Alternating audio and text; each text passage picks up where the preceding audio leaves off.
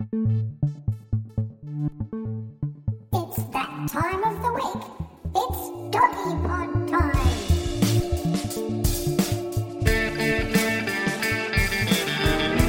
G'day everyone, Stephen Peters here with Dr. Rob Zammit, and welcome back to the Doggy Pod. the podcast where you learn everything you need to know about your best friend, the dog. And in this episode we'll be talking about grooming, and I don't mean the best in show type of grooming, but the basics. Like, should you be cutting your dog's nails and how often should you do that?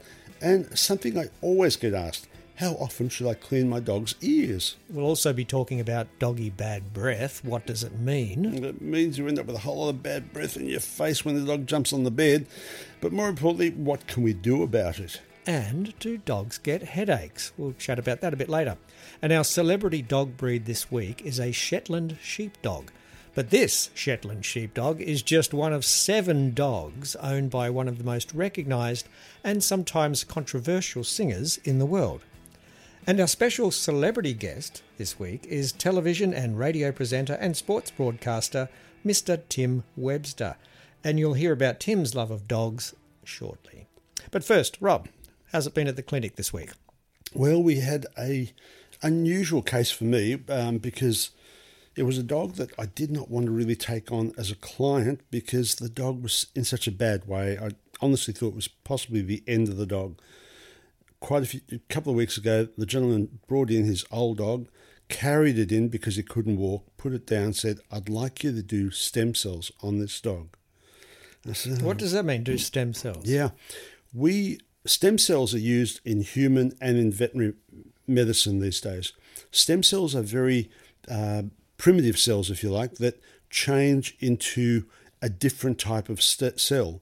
If you think about an embryo, it starts off as just a one-cell organism that divides and divides. It has to divide, that embryo, that cell, has to divide into all different types of cells. It has to become muscle cells, it has to become liver cells, skin cells, bones, etc. And stem cells have the ability to divide and become something that's needed in the body in a certain area. This dog was very, very arthritic. What we do is we take fat from the animal, process it, and we used to think fat was just an area of extra calories that we have, but there's lots of other things in fats, lots of other reserves. And one of the reserves is stem cells. So we put it through various paces in our laboratory and emulsifiers, etc. And we extract all the stem cells from the fat. We hit it with a laser.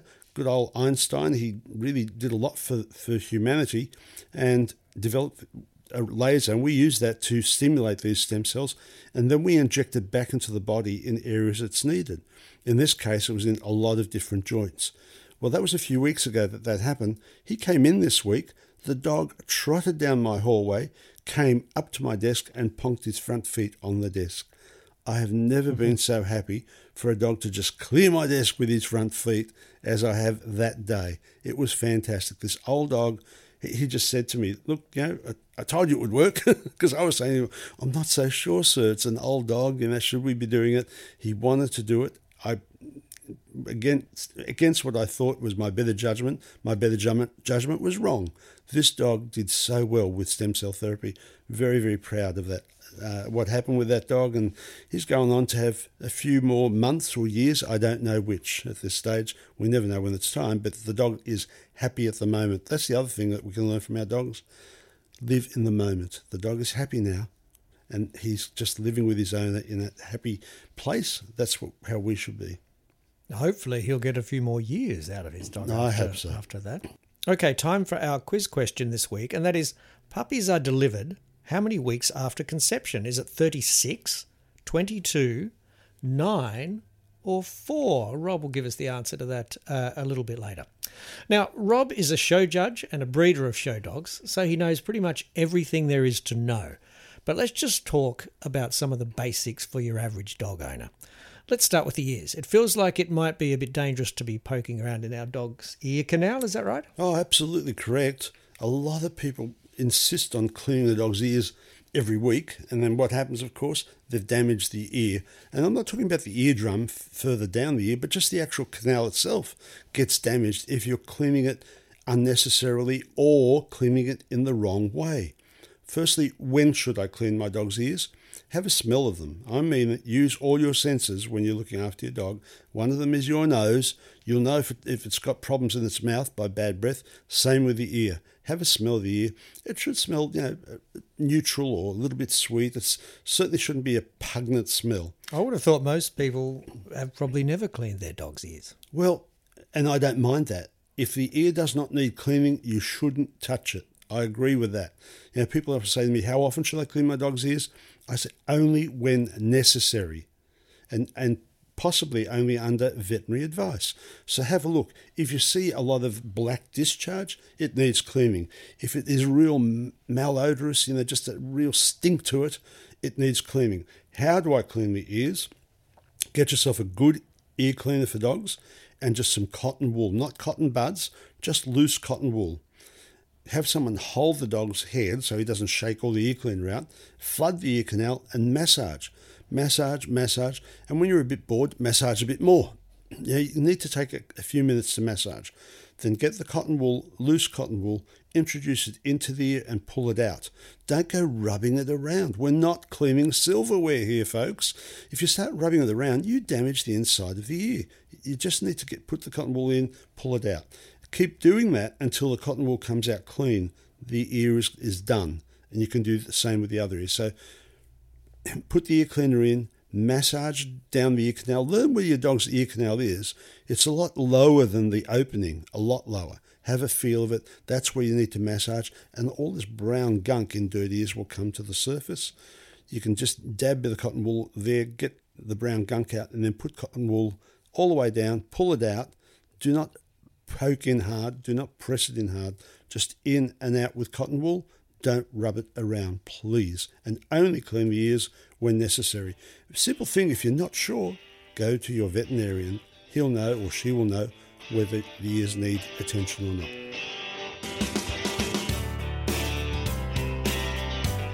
Now, another grooming area of the dog, of course, is their nails. Right. Should we be clipping them, or do they just kind of get scratched down to a safe level just from walking around? If your dog has a good tight foot, in other words, the toes are nicely tight together and arched, and most dog breeds, that's what they should have. And if they get walked on a bit of a hard surface, they'll often wear them down and do not need attention. If the nails are getting too long, then tread carefully, folks, because inside the dog's nail, unlike ours, inside the nail, there is a vein, there is an artery, and there is a nerve. And if you cut that, you will cause a lot of pain. Plus, your dog will never want anyone touching its feet again. It really, really hurts if you cut a dog's nerve that's in there. The vein, artery, and nerve are sometimes referred to commonly as the quick, which is inside there. So if you're going to cut the nails, make sure you have the right appliance. You have proper nail trimmers that you've bought from the pet shop, and just take the tips off if you're not sure.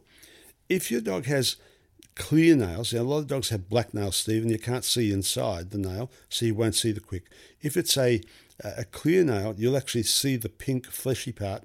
You must avoid that at all time. If you're not sure but your dog has sharp nails, get a file, not a nail file, just one that you buy from the hardware, and just file it back a little bit. As you trim a little bit or file back a little bit, the quick recedes. So after a week or two, you can just take a little bit more back and do it slowly. Hasten slowly when you're doing nails. Sometimes it's just easier to pay someone to do it for you, because if you hurt your dog, you'll never forgive yourself. If you do cut it too much and it's bleeding a lot, don't panic. Just hold something over it. Often just some corn flour, would you believe? Put on there and then hold it on. Hold it for a good minute, no peeking, and it'll clot. Unless you've gone right back and cut the artery hard, that will usually just stop the bleeding. I'm sure your dog will let you know either way, whether you're doing it the right way or the wrong way. Yeah, very much so. Now, my dog often has shocking bad breath. Mm-hmm. Now, is that due to anything in particular? And if so, what can we do to give your dog fresh, minty breath? Oh, yeah. Well, one thing you need to make sure, of course, is the teeth. Most common reason dogs have bad breath is bad teeth. So have a look at the teeth. If they look terrible, if they look yellow or tartar, or if there's inflamed gums, if you can see a lot of redness in those gums, I'm afraid it's a trip to the vet and get those teeth properly scaled back and trimmed. If the teeth are only a little bit yucky, you can use a raw bone once a week or once a fortnight even, not a chicken bone, no poultry of any kind, no turkey, nothing like that.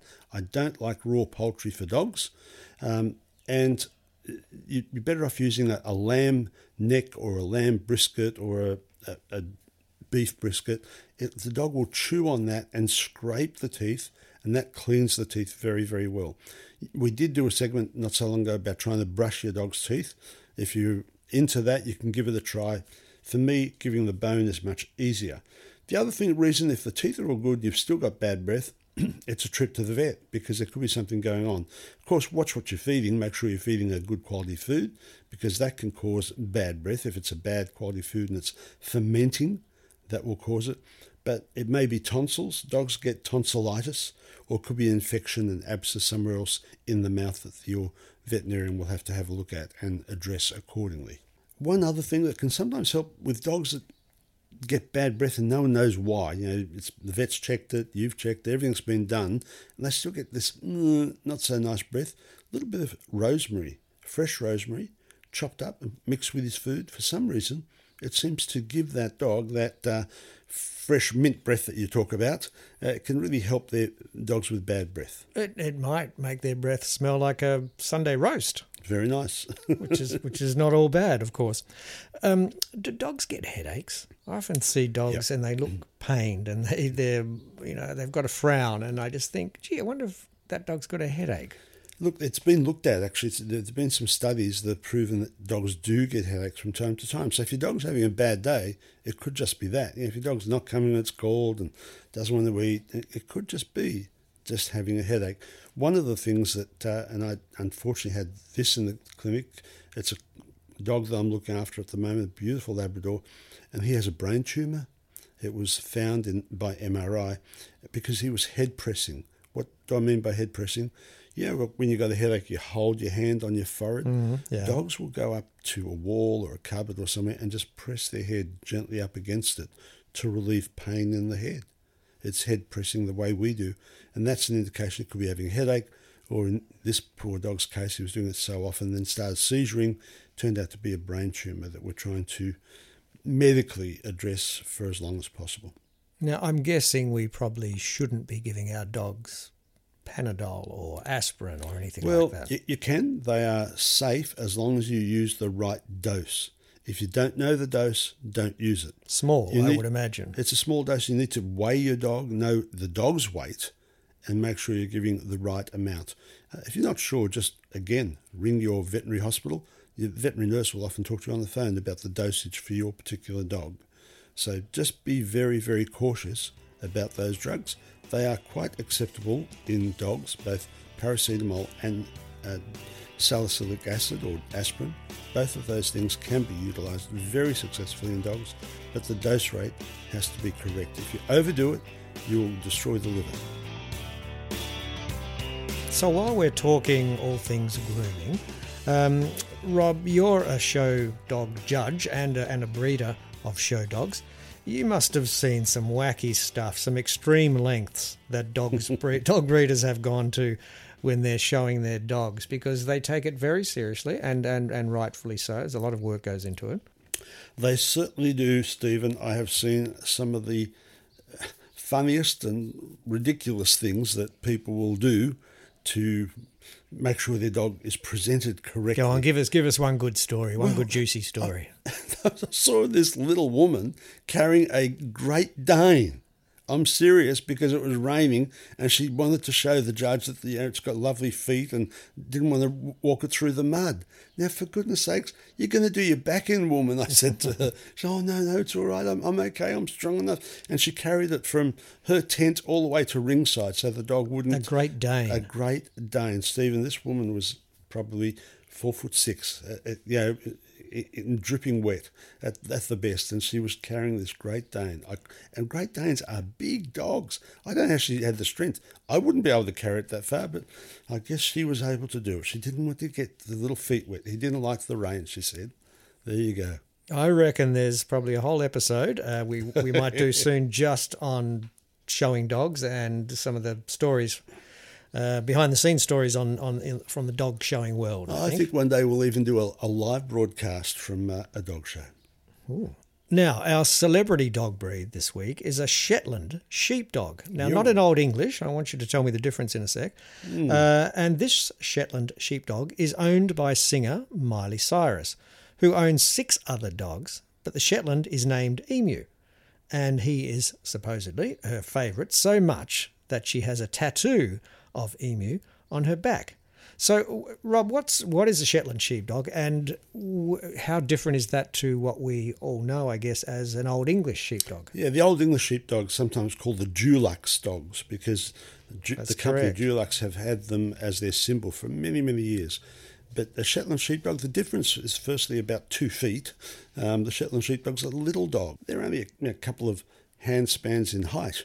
That's it for this breed. That doesn't sound like a good breed for being a sheepdog, considering sheep are considerably taller than that. Great when you're on the Shetland Islands and you've got all those rocks and things to climb and jump around.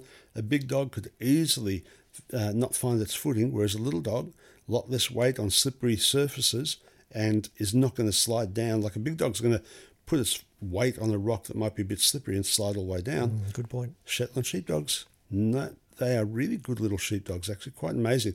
And because they're all heart, they are just beautiful, great for children, lovely for children because they're small, and so kids, young kids, that's the size they want. A dog staring them in the eye, eyeballing them eye to eye, can be a bit off-putting for some children. So a little Shetland sheepdog is ideal. They've got a lot of hair. They're well coated. The standard says, believe it or not, a sweet expression. And if you look at these dogs, they are everything sweet is in their face. They have semi-erect ears. If you imagine a collie, most people have seen Lassie, the dog breed. That's what they're sometimes referred to as little lassies. They're like a little lassie dog. Okay, I get collie. it now, yes. Very, very furry, a lot of coat, very sweet. They still need a bit of grooming because they've got a fair bit of coat, but they're not a high-maintenance dog. But generally, they're a breed that do not have a lot of issues with bones and things like that. They don't have a lot of issues with what's called luxating patellas or dislocating kneecaps. Not as common in this breed. And they're a good sound breed that you can think of as a low-maintenance breed, not expensive to run. They do really well as a family dog, but will always be with you. They'll keep up with anything you want to do. Good little guard dogs. They will, they're not a dog that's going to launch themselves at someone, but they'll let you know if someone's outside. They'll quickly alert and bark and let you know somebody's out there. But great little dogs. I love them dearly. Okay, thanks, Miley Cyrus, for putting us onto that. Now, during the week, Dr. Rob caught up with TV and radio sports and news presenter Tim Webster. Your dog. Yeah. How important is it to you? Look, it's very hard for me to say that I love my current dog more than any of the others, as you know, because you were my vet. I had German Shepherds for a long time. That's right. And I loved them. I had especially Oscar and Emmy because they were the only awards I'd ever get. And they were gorgeous. But I've had 2 Rotties in recent times. Roscoe, who, he made it till he was nearly 10, but he ended up with some very bad arthritis in his back legs, which, as you know, can be an issue. But my current Rottie, Lido, a female Rottie, she's just adorable, mate. I mean, I love my family, I love my friends, but this dog she's funny, she's got a sense of humour, she's incredibly loyal, and she's just a beautiful girl. A few years ago, you were an inspiration to all of us. You went through hell and back with cancer surgery. A lot of people wouldn't have survived it. And all you said, I just drew the short straw. I was amazed when you said that on television, and you came in and said, you've got to fight, guys. What was that like, and how important were your dogs to you then? Very important, mate. I mean, they sense things, you know this. They sense when you're not well, and Roscoe I had at the time, and he knew I wasn't well, and he just hung around me all the time. He was adorable. I'll say, at the time, I did thought my number was up a couple of times because, yes, I was very crooked, but I've managed to come through. So, Absolutely. tell me, your dog now, what's he, you see he's a real clown, he's a real character of the dog, this one. Yeah, she's a character. She's incredibly funny. She's a very typical Rottie there. As you know, they love their families and they're very territorial. But she's just the most loyal girl. I go for a walk with her every day during the week. I take her down to the creek where we live now, and she pokes along and has a run and has a sniff of everything and never leaves me out of her sight. She's always looking back behind her to make sure I'm with her. And it's the highlight of my day. It really is. And she's, as you know, they're just friends, and they're very loyal friends, and I'll never judge you. They're incredible people dogs, and I call them people because I think that's what they are. You remember Chloe? Hey, you had Chloe with you, my little girl. Well, we lost Chloe, but she was nearly 16.